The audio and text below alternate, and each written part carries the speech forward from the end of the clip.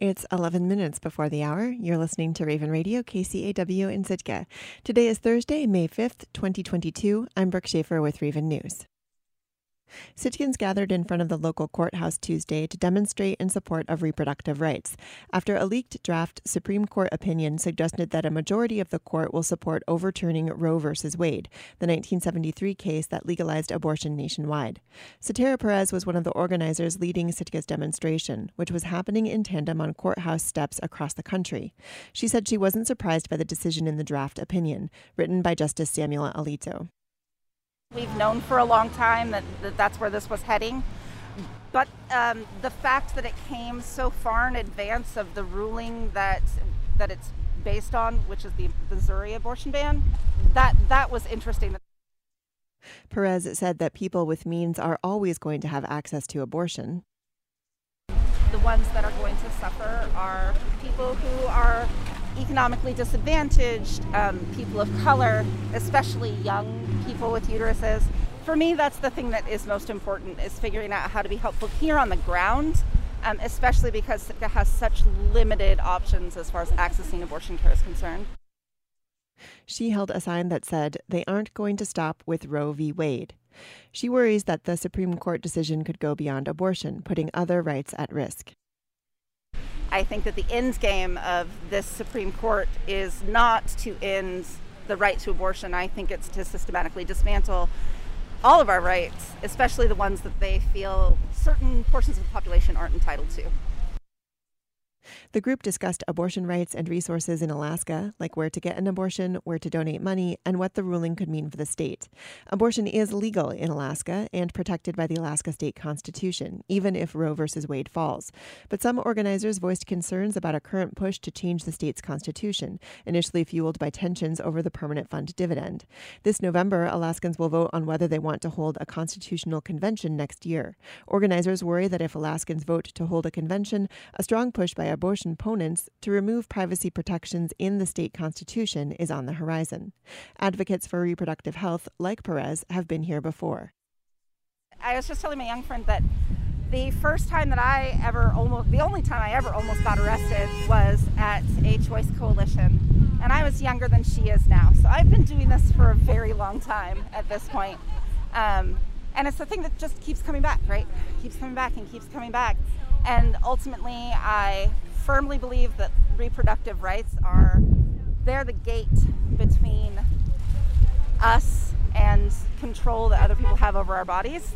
And I think that we have to defend it really staunchly. After about half an hour discussion in front of the courthouse, Perez and the group of around 20 demonstrators walked to Sitka's roundabout to wave at passing cars on their commute home, signs and umbrellas in hand. Overdose deaths increased more than 70% in Alaska last year. The state's health department says that's because of the highly toxic synthetic opioid fentanyl. It's been found mixed with heroin, cocaine, and methamphetamine. In a press conference Tuesday, Governor Mike Dunleavy said the problem is only intensifying. The state's drug task force seized twice as much fentanyl in the last 3 months than they did in all of last year. It's incredibly deadly. I repeat, it's incredibly deadly. In incredibly small doses. Parents, their kids, and all Alaskans must understand this poison, and that's what it is in our state in many different forms. He said he will work with the state legislature to increase the punishment for drug trafficking. Dr. Tom Quimby directs the emergency department at Mat-Su Regional Medical Center, a region hard hit by overdoses. What I see happening every day in our emergency department is that this problem knows no bounds. It crosses all levels of our society. I see people in all socioeconomic classes, all ages, all religions, all races, living in all geographic regions, in all political parties, who are affected by this. Nearly 250 Alaskans died of drug overdoses last year. 6 of every 10 drug overdoses in Alaska involved fentanyl. KRBD's Eric Stone has this story on why federal forest conservation policies, like the roadless rule, fall short of preserving the Tongass. I'm riding with Nocatee Bay resident Mark Figelski in his compact SUV on some of the logging roads that crisscross Prince of Wales Island. He's giving me a tour and foraging for mushrooms. Look at all that bear set over there. Holy moly, you see it? We're in the middle of an immense swath of land that was until recently home to trees hundreds of years old. It's an old-growth forest here on Prince of Wales Island that was recently reduced to stumps. That's the only good thing about these dead and dying trees that has made the population of mushrooms go crazy. I mean, look at that right there.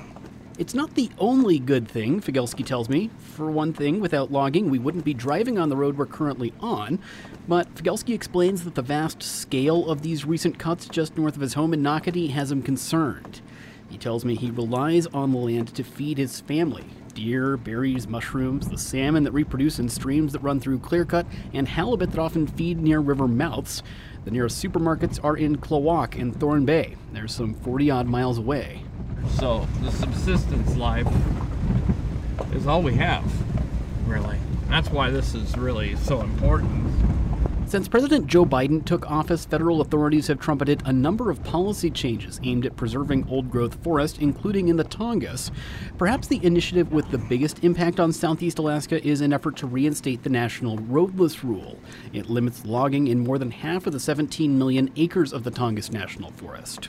Advocates say protections like the roadless rule are essential to maintaining both subsistence food sources for people who live in the rainforest and fighting climate change. Scientists say it's among the most carbon-dense forests in the world. Figelski says he was heartened by news of the Biden administration's efforts to restrict logging. I was so excited when I heard about the roadless rule thing, and I thought, oh, for sure now they're going to cut this off. But logging did not stop. If anything, it's accelerated. That's because the roadless rule only protects land within the Forest Service's jurisdiction. And the land we're on was transferred from the Forest Service to the Alaska Mental Health Trust as part of a 2017 land swap. The organization has contracted with logging companies to clear-cut much of the land it was granted. And according to satellite data reviewed by Earthrise Media and GRIST, some 43% of forest loss in the Tongass region between 2015 and 2020 happened on land that has been transferred out of federal management. The executive director of the Trust Land Office, Justy Warner, says the organization's goal is to make money from the land to maximize revenue for its programs. The Trust grants more than $20 million a year to partner organizations that provide services and supports to Alaskans with developmental disabilities and behavioral health conditions. But Figelski wants people to know that splashy federal policy initiatives often don't tell the whole story.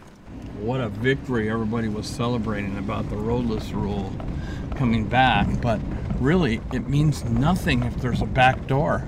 Alaska Senator Lisa Murkowski helped engineer the land transfer to the Mental Health Trust by inserting language in a must-pass bill in 2017.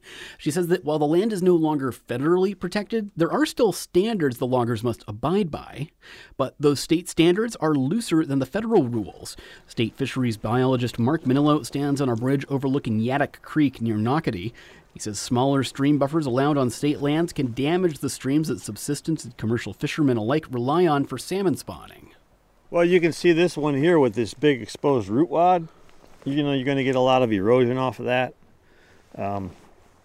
Where the tree was standing, you can see you end up with, if this creek gets higher flows, you're probably going to get some flow through there, and it's going to erode. The Mental Health Trust's land exchange is the most recent land swap affecting the Tongass, but it's nowhere near the size or scale of the 2014 transfer of 70,000 acres to Sealaska. The regional native corporation logged on land across Prince of Wales Island. It was always controversial, but it allowed the group to pay dividends to Alaska Native shareholders. Sealaska renounced commercial logging in 2021. It was a blow to the region's timber industry, but that doesn't mean more land transfers aren't being considered. In 2019, Sealaska invested at least $500,000 in a campaign that seeks to create 5 new independent Alaska Native village corporations that would be allowed to select federal lands from the Tongass. The new corporations' shareholders would be descendants of the 5 village populations originally left out of the Alaska Native Claims Settlement Act.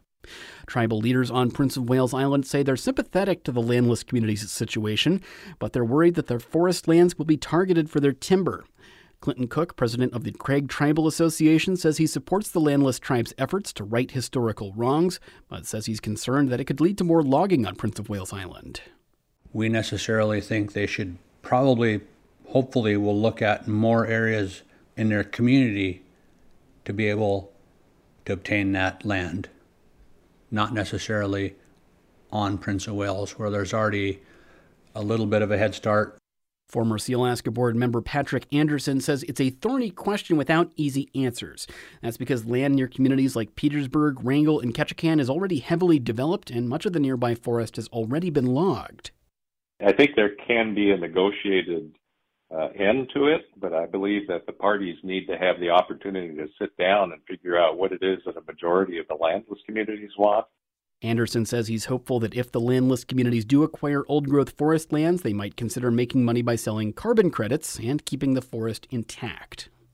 With additional reporting by Coast Alaska's Jacob Resnick, Ed Boyda of Earthrise Media, and Clayton Aldern of Grist, I'm Eric Stone in Ketchikan.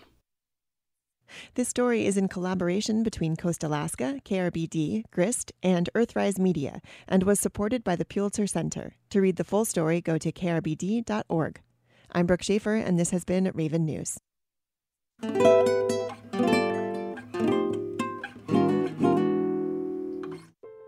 This is